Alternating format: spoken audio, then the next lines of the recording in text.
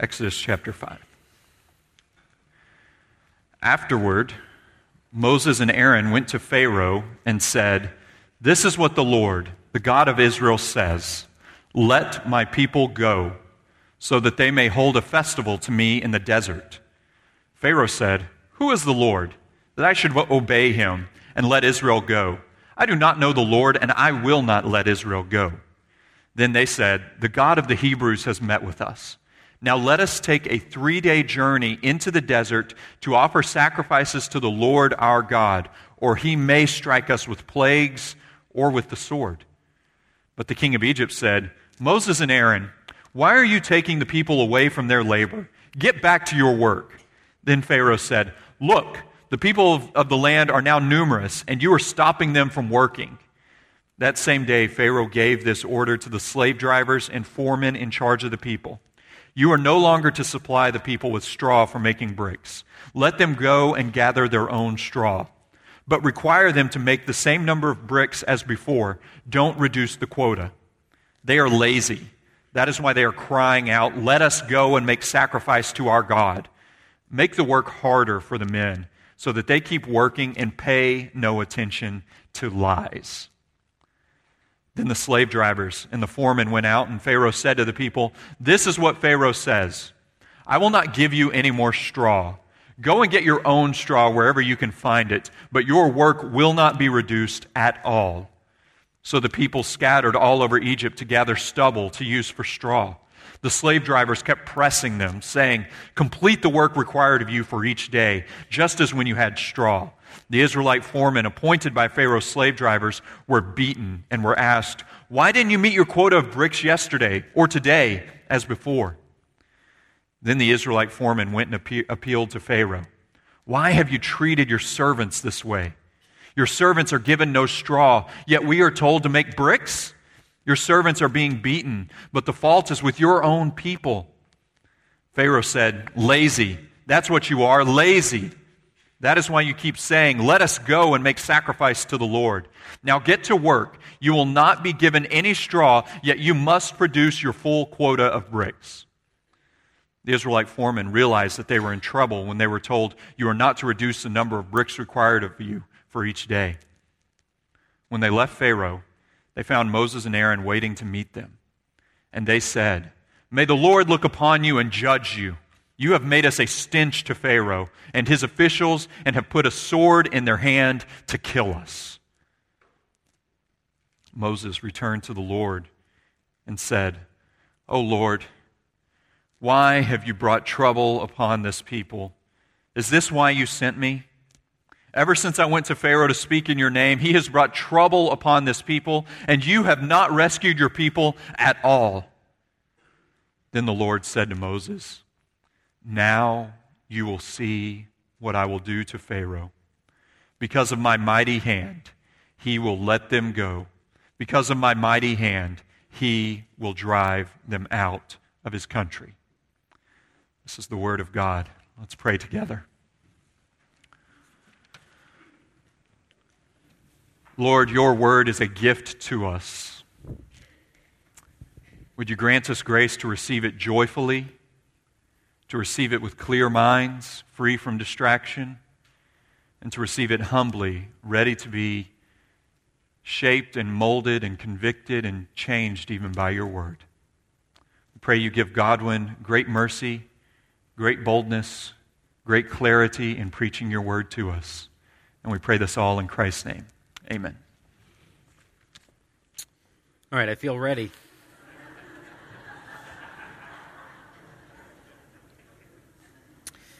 So, VBS week is a crazy week, right?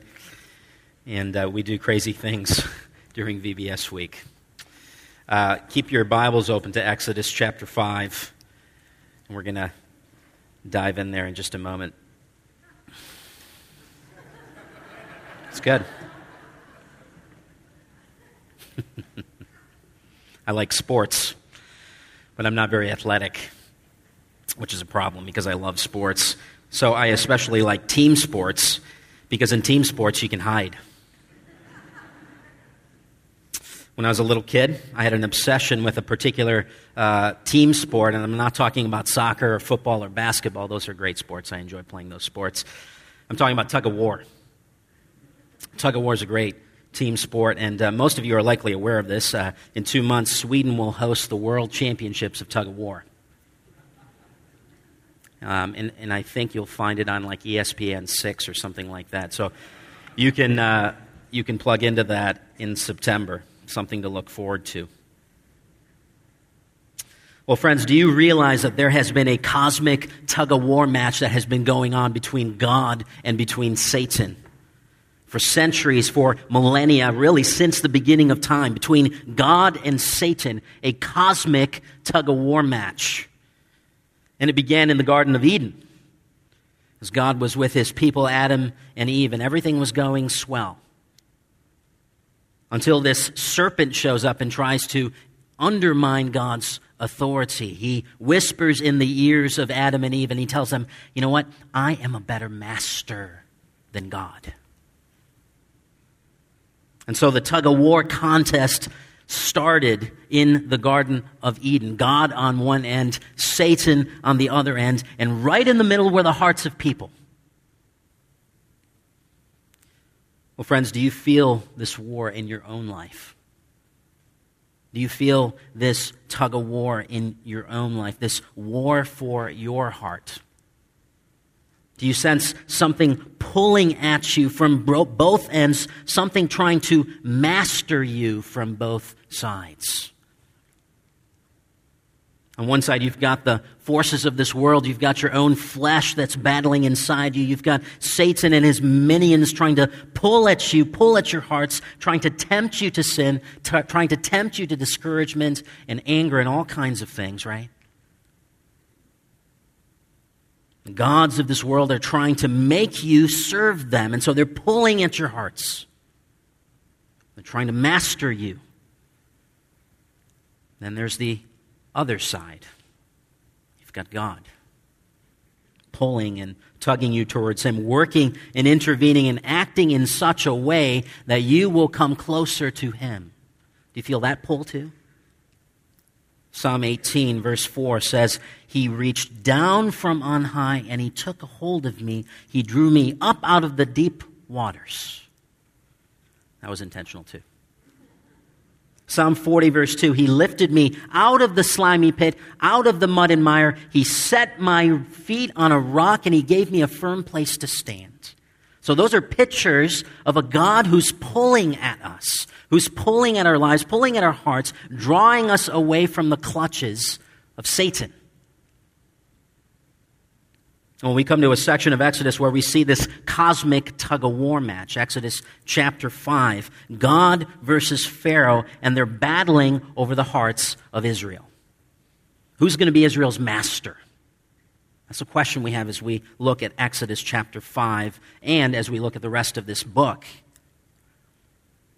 Friends, who is your master? Who do you serve? The God of the universe or the pharaohs of this world? Who do you serve? Who do you really serve?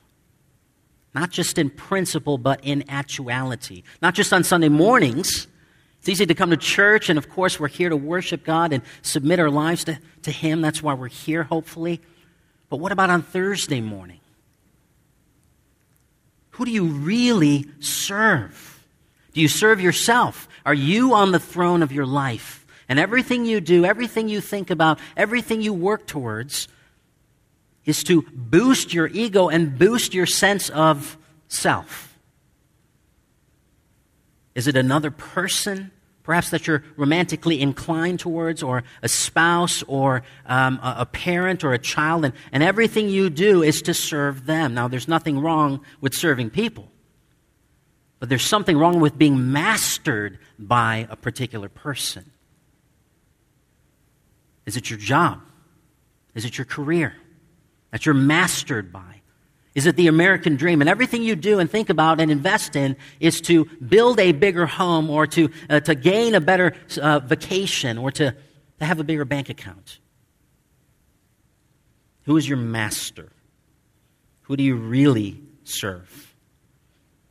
Well, here's the main point of Exodus chapter 5. God may seem to be losing the war for your heart.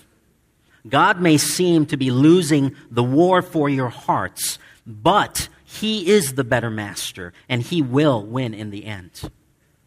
I'll say that one more time. God may seem to be losing the war for your hearts, but He is the better master, and He will win in the end.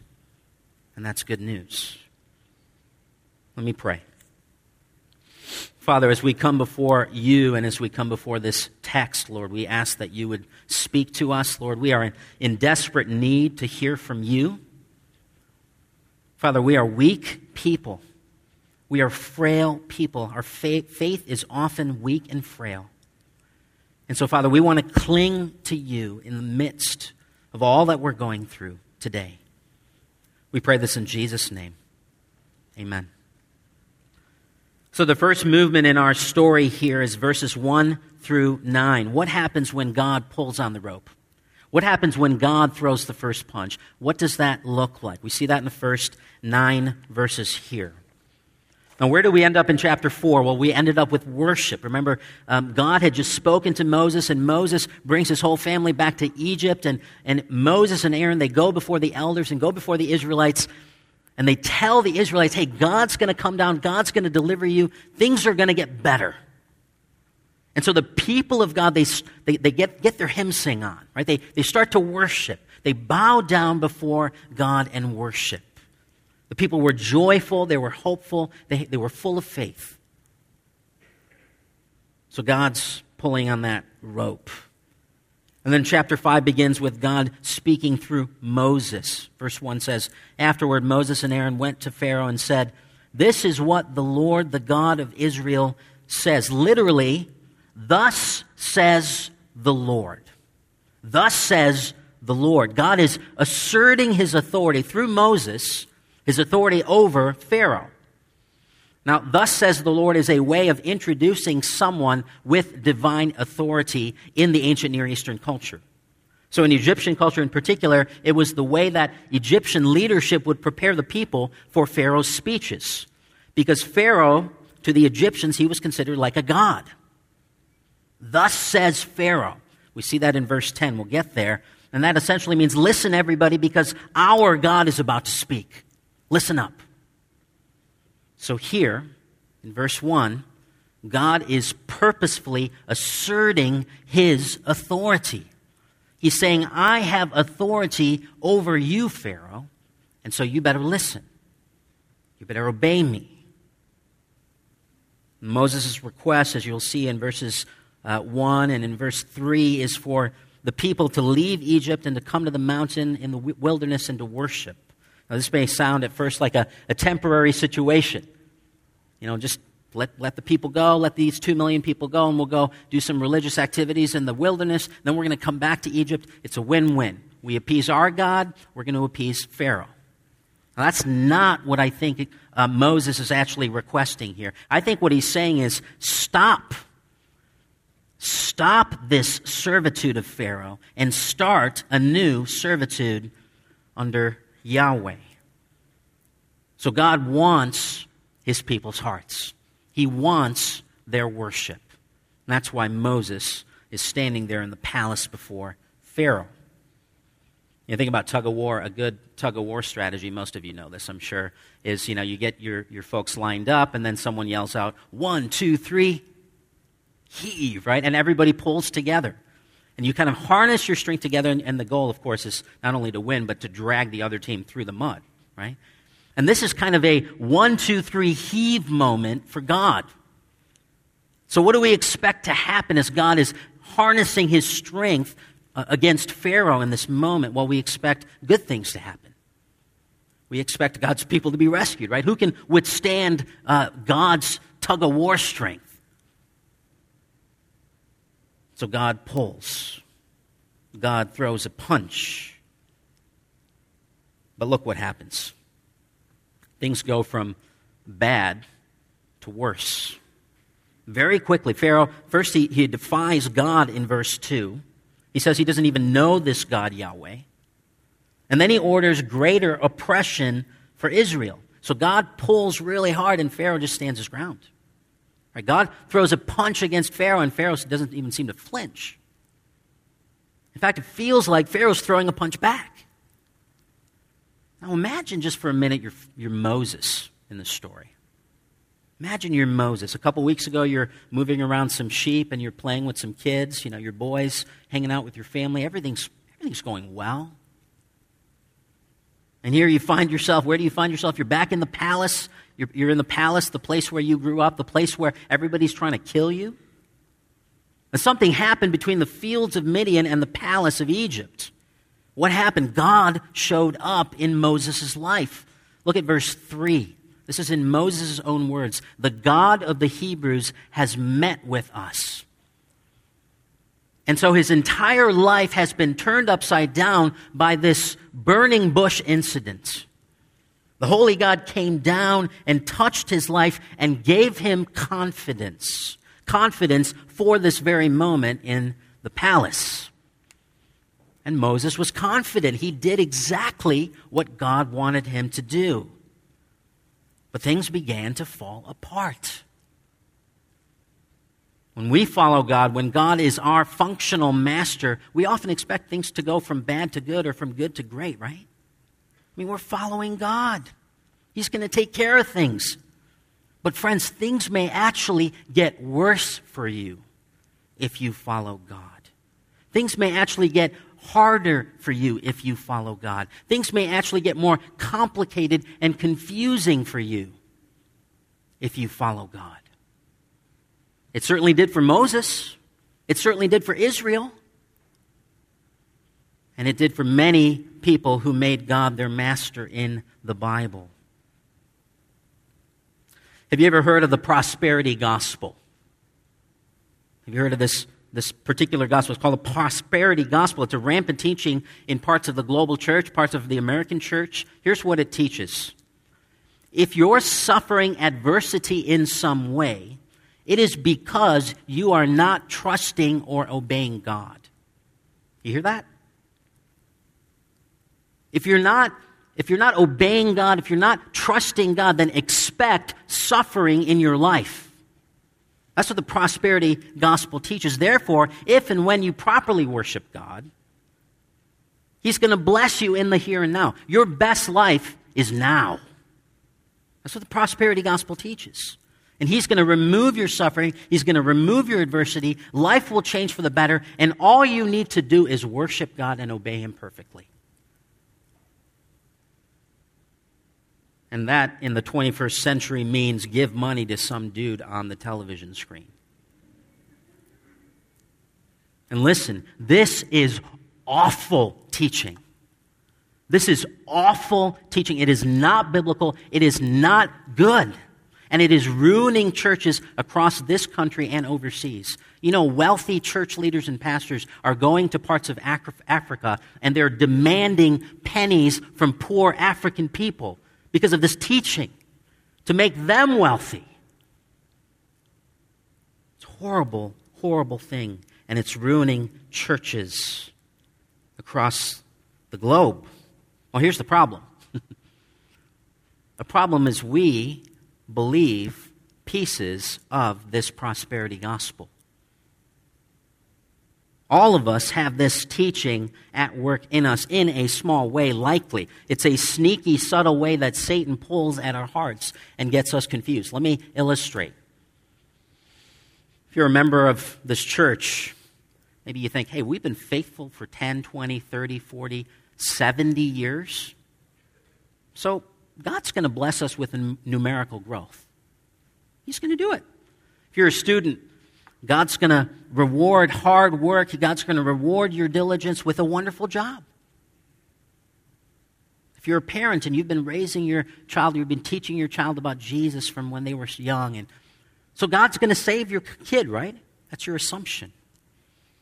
If you're an upright employee, you've been doing your work in a manner that honors God. Well, God's going to bless you, right? God's going to bless you with an upward moving career. Or how about this? We can flip it. Maybe you're a health nut. You work out like 19 times a week and you have like three protein shakes a day. Well, then you get frustrated with God when sickness comes to you. Or you're a generous giver. You give to all kinds of charities. You give to the church. You give to people in need. You're constantly giving away your money and your stuff. But you get mad when your bank account runs dry. You're a spouse and you've been faithful and you've been serving your spouse for years. And you question, why has God put a spouse in my life that's neglecting me? Now, where did all of these assumptions come from? Well, from believing a little bit of the prosperity gospel. As if God owes us anything. God doesn't owe us anything. Remember, church, Israel worshiped God at the end of chapter 4. Moses obeyed God at the beginning of chapter 5. But things got worse. And things may get worse for you too. The Bible never teaches that if we trust and worship and obey God, then He will meet our expectations and give us everything we want. It's just the opposite, actually, in the Scriptures often. Suffering and adversity is the path of the Christian. It's not the exception for the Christian life, it's the norm of the Christian life. That's not going to make a lot of money, but it's true. It's true. Now, if you're not yet a Christian and you're here with us this morning, then this teaching is totally unattractive to you. I mean, why in the world would you become a Christian? Right? I mean, right now the pastor's telling you that things may get worse for you if you follow God. Why would you become a Christian? Why exchange a seemingly good master, whatever that situation is for you? Why would you do that? Why would you exchange that for a seemingly bad master, God? Well, we have to keep reading this story in order to answer that question because, well, here's the answer. God is still a better master, as we will see. So God pulls on the rope. We see that in verse 1. We see that in the end of chapter 4. But Pharaoh holds his ground as you look at verses 2 through 9. Now check out Pharaoh's specific response in verse 2. Pharaoh said, "Who is the Lord, that I should obey him and let Israel go? I do not know the Lord, and I will not let Israel go." Now, Pharaoh isn't just saying, I don't know things about God. I've never heard of this Yahweh. Who is this guy? He's not just saying that. The word here for know in the original language implies much more of a servant-master relationship. So what Pharaoh is saying is, I don't have this servant-master relationship that you have, Moses, with this Yahweh. And so I don't recognize his authority, and therefore I'm not going to do what you say. So this is a sarcastic dismissal of Yahweh. He can't believe Moses would have the audacity to assert Yahweh's authority over him. Remember, Pharaoh was considered a god amongst the Egyptians. So how can anyone make demands of Pharaoh? So he boldly defies God in verse 2. Pharaoh is a good case study in the psychology of unbelief. Have you ever thought about how unbelief affects our life, or how, on the opposite end, how belief impacts our lives? Well, it starts with, first of all, ignorance. I don't know God. I don't trust God. That's the first step in the psychology or the progression of unbelief. The second step is it leads to an actual resistance of God. He first says, I don't know God. Then he says, I'm not going to let your people go. I'm not going to do what you say. I'm not going to obey you in this area of my life. I'm not going to relinquish control in this area of my life. That's the second step. Ignorance that leads to resistance. The third step is wickedness, malevolence. Pharaoh says, I don't know you, Yahweh. I'm not going to let your people go. But then he takes it a step further, and he actually persecutes the people of Israel. He becomes nasty. Not only do I reject you, not only do I not want to follow you, but I'm going to mock those who do. I'm going to slam and attack those who do. Doubting God leads to resisting God, which leads to being just plain nasty. And this is what we see often, not only in our own lives, but in the lives of others. And there's a good lesson here for us. It's so important, church. It's so important to cultivate a robust belief in God as master. If our doubts leads to resistance and nastiness, then we ought to work hard at nurturing a trust in God. It's important to do everything you can to get in and stay in that posture where God is above you and you are his servant. Because if you don't, if you begin to nurture doubt in your life, and that happens ever so subtly, right? It happens ever so quickly. Just a little anger because something didn't go your way. Just a little frustration because your plans didn't come through. And now, well, you start to doubt. You start to doubt God's love and care for you. And all of a sudden, we find ourselves asking the same question that Pharaoh did. Who is this Yahweh? Who is this guy? Does he care about me? I think there are better masters out there. Well, be careful, friends, because doubt leads to resisting God, and resisting God will lead to more nastiness and wickedness in your life. But if you sow the little seeds of belief and trust, it's going to produce good fruit, good things. I was counseling a couple in our church just a few weeks ago, and this is the second or third time that I had met with them, and when we're sitting there in my office, and you can just see on their face, they're going through some difficult things physically, emotionally, in their marriage, etc. And you can see on their face, just even as I sat down with them, how much they were hurting. But this is the second or third time I was with them, and I'm watching them because there they are. They both have their Bibles in front of them, and you can almost see the white knuckles as they were clinging to this book. It was a picture to me of their faith as they were going through these difficult times. They were nurturing trust. They were not nurturing doubt. They could have. And it was showing up in their lives with the fruit, with good fruit. What does it look like for you and I to nurture trust instead of nurturing doubt, especially when things are difficult? It's hard to do. The second scene, Exodus chapter 5, verses 10 through 21. Here we see what happens when Pharaoh pulls on the rope. When Pharaoh throws a swing at God and God's people. What happens?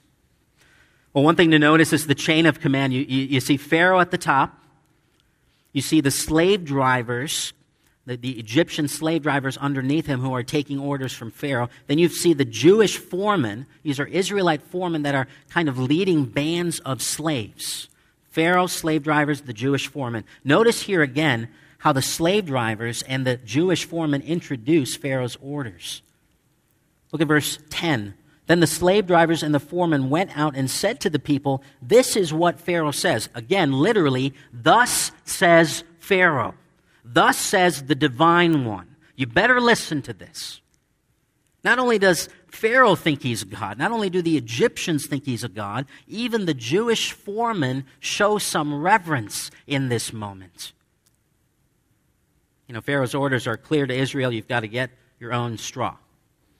So to make bricks for Pharaoh's cities, the Egyptians would provide straw to mix with mud that the Israelites would get from the Nile River, and they would make these bricks. And so obviously having the people scatter all over the land to pick up straw, that's going to delay the whole process. It would make the whole thing harder. So this was not a good situation for Israel because they had to make the same number of bricks. I'm going to state the obvious, but it's worth saying at this moment. Pharaoh is not a good master.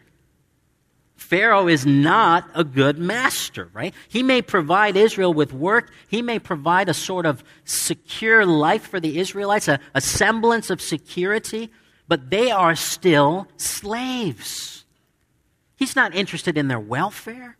He's not interested in anything except making them and using them, making them serve himself and using them for his gain.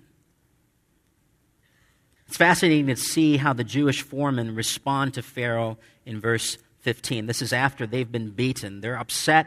They come to Pharaoh. Look at verse 15. "Why have you treated your servants this way. Your servants are given no straw, and yet we are told, make bricks. Your servants are being beaten, but the fault is with your own people. It's fascinating. They still recognize that Pharaoh is their master. They're depending on Pharaoh. You see, they could have and they should have cried out to God in that moment. That's what Moses does later. We're going to get there. Moses brings his complaints and his laments before God. Israel still has 2 feet firmly planted in Egypt. Even amidst slavery and adversity, they viewed themselves as under Pharaoh. They forgot to run to God. They forgot to run to God. And this is something that we do too. We give ourselves to masters who are not good to us. Whether this means a destructive relationship, whether this means destructive people in our lives, whether this means destructive addictions in our lives, or particular sins that we have been camped out on for decades. It's easy for us to be enslaved to masters who don't treat us well. Masters who provide maybe some semblance of stability. It seems like they're offering good things. It seems like the circumstances of our life are going well. But these masters, they demand more of us. They use us for their own gain. They want the pound of flesh. Pharaoh takes away life. He steals away their humanity. He's like a really bad boss.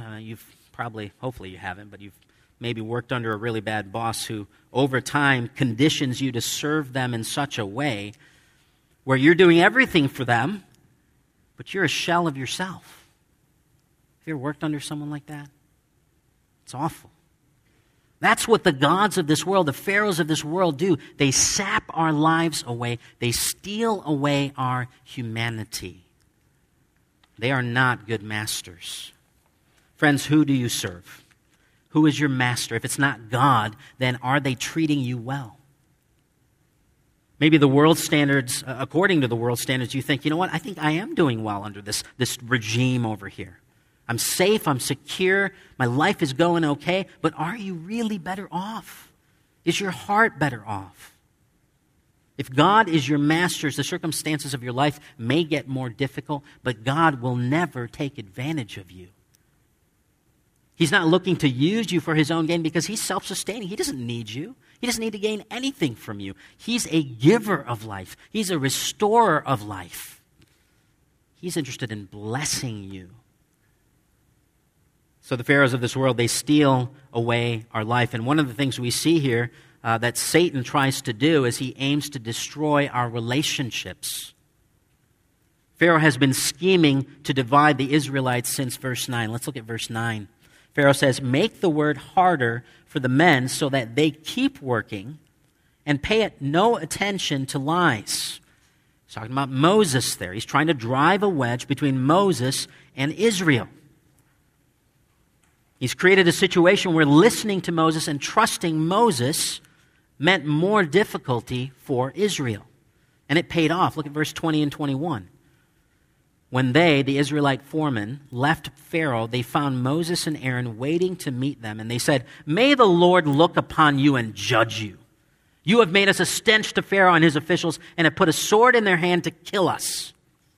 So Pharaoh's strategy drove a wedge between Moses and the Jewish foreman, to the point where the Jewish foreman even called down a curse on Moses. They call on God to judge Moses. This is what happens, brothers and sisters, when we are mastered by someone other than God. When the pharaohs of this world pull at our hearts and we give in, good relationships get messy. Friendships get strained. Husbands and wives start to argue. Parents and teenagers have a hard time finding common ground. God's design for all relationships is that they blossom and bring life to each other. Satan's design, as we see here, it's clear, is to drive a wedge. It's to create tension and anger and bitterness. And here's the saddest part of this whole thing. We often don't have the kind of self-awareness to see what's exactly going on. to recognize that something else is at work in this tense relationship. What we tend to do is we tend to point fingers and dig our heels in and get angry and grow bitter. But what if we stopped for a moment and asked ourselves the question, who is really in charge? What if we backed up and we took a 30,000-foot look at the situation, at this tense situation? Would we see the gods of this world pulling at our hearts? Not just my heart, but the person who's sitting across from me. And if we could just recognize that Pharaoh or Satan is at work, could we gain some perspective and humble ourselves? Listen, maybe you had a fight with your spouse on the way to church this morning.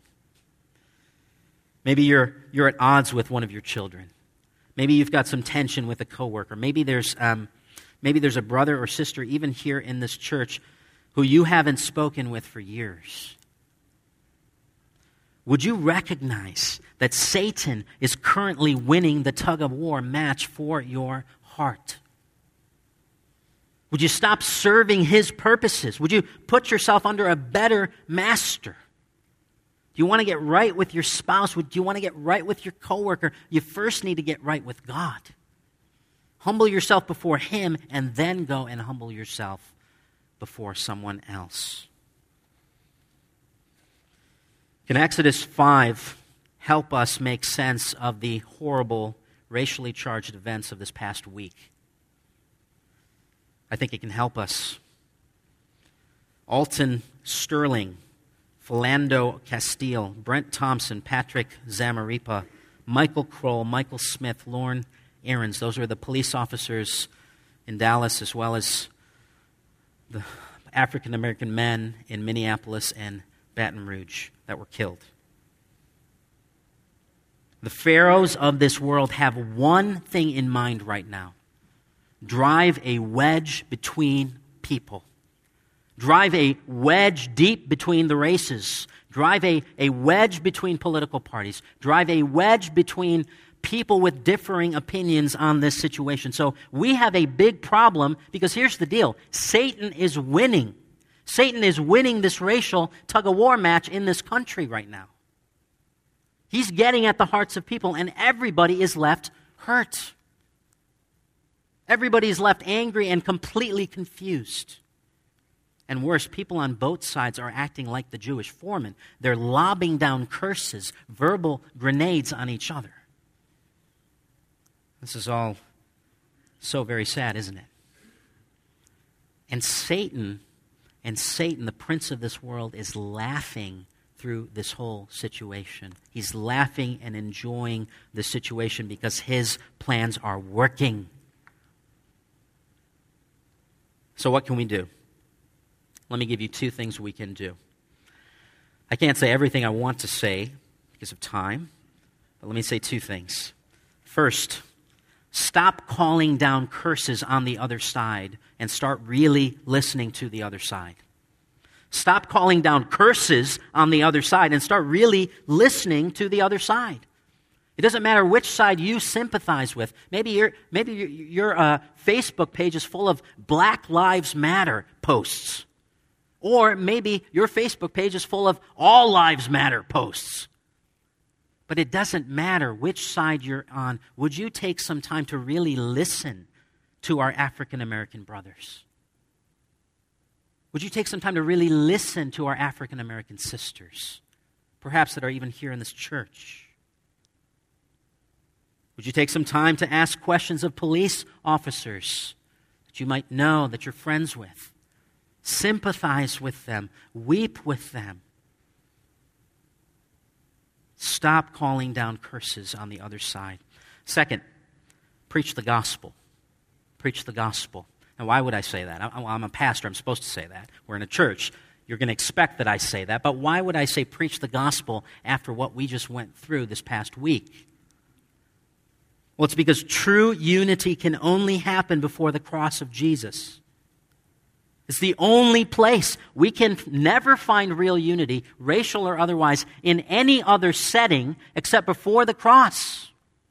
Because at the cross of Jesus, the playing field is leveled. There is no resumes. There's no black or white. There is no successful people and unsuccessful people. There is nothing except sin at the foot of the cross. And that's something we all have in common. There's something else at the foot of the cross, too. There's grace. There's grace for every kind of sinner. And that means, church, that we, as a gospel-preaching church, offer a message that is entirely different than any other message that is out there, any other message on social media or that's being trumpeted by the news media. We offer the best news. And so we got to preach the gospel. So we stop calling down curses. We start really listening. We start really relating. And we tell them about Jesus. Because Jesus was a person of justice. Jesus was a person of mercy. Jesus wept when one of his best friends died. We tell them about Jesus, and let us weep with those who weep. Let us cry out for our country. How long, O Lord? How long will you tarry? How long will you withhold your mercy from your people? Come quickly to save us. God pulls and Pharaoh seems to stand still. Pharaoh pulls and the whole world seems to shake. Is that the final answer to this whole thing? Well, look at verses 22 through chapter 6, verse 1. Here's the final pull. Moses returned to the Lord and said, "O Lord, why have you brought trouble upon this people? Is this why you sent me? Ever since I went to Pharaoh to speak in your name, he has brought trouble upon this people, and you have not rescued your people at all." Then the Lord said to Moses, "Now you will see what I will do to Pharaoh. Because of my mighty hand, he will let them go. Because of my mighty hand, he will drive them out of his country." When things go from bad to worse, when relationships are strained, when everything around us is telling us that God is losing and Satan is winning, we are tempted to despair like the Jewish foreman. We're tempted to lob curses. But Moses gets it right, doesn't he? Moses is hurting. Moses is confused. Moses doesn't understand what's going on. But what does Moses do? He takes it to God. Because God is his master, not Pharaoh. So he takes his laments directly to God. Brothers and sisters, you may be at your wit's end. You've given everything you can to God. You've been faithful, but things are not going well for you. You've already been crying out to God. What do? You keep going back to God. That's what you do. You keep, just like Moses, you keep going back to God. The well may be dry when you go there, but that's the only place you're going to find water. That's the only place. So you keep running back to the well. You keep taking your concerns and laments to God. This is a dark passage if we end with chapter 5, but look how God answers Moses' prayers. God says, "Hey, I'm going to do it. I'm going to act against Pharaoh." The final pull against Pharaoh is about to happen. We're going to see that as we look in the chapters to come, and God will be victorious over Pharaoh, and he will rescue his people. So that's coming.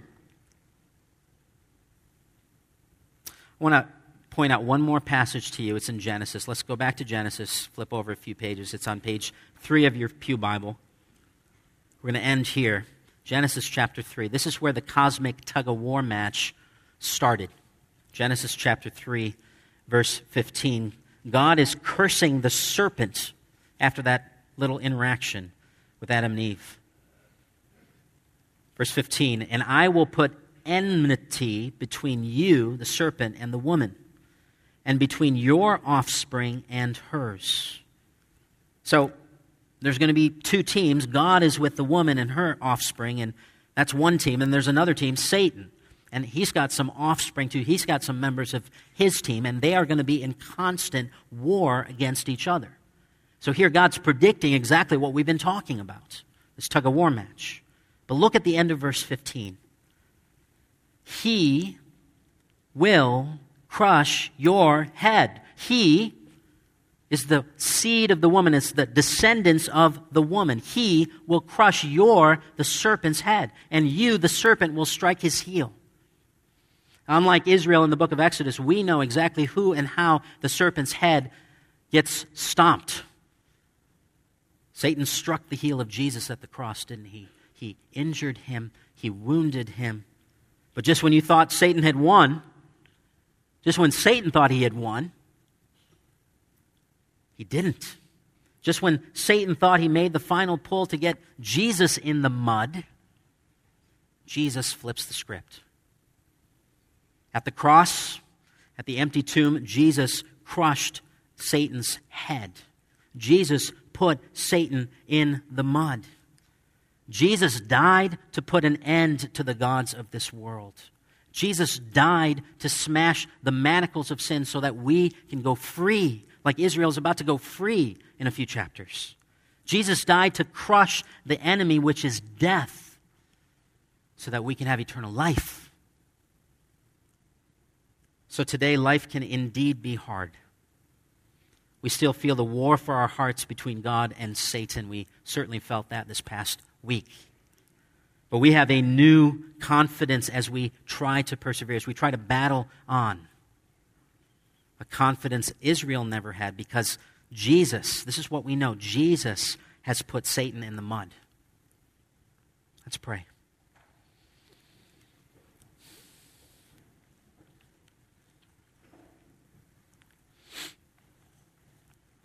Father, these are some dark days that we find ourselves in as the church, as a country.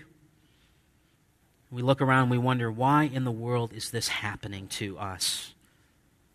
It's hard. Many of us are struggling with our own personal trials and battles, and we feel like we're losing. We feel like Satan is winning as he pulls at our hearts and he tempts us towards sin and discouragement. Oh, Father, would you look upon our needs as a country? Would you look upon our cries and needs to you as individual people? Would you hear our cries? Would you intervene? Would you act? Would you help us to wait on you as you answer our prayers? In Jesus' name, amen.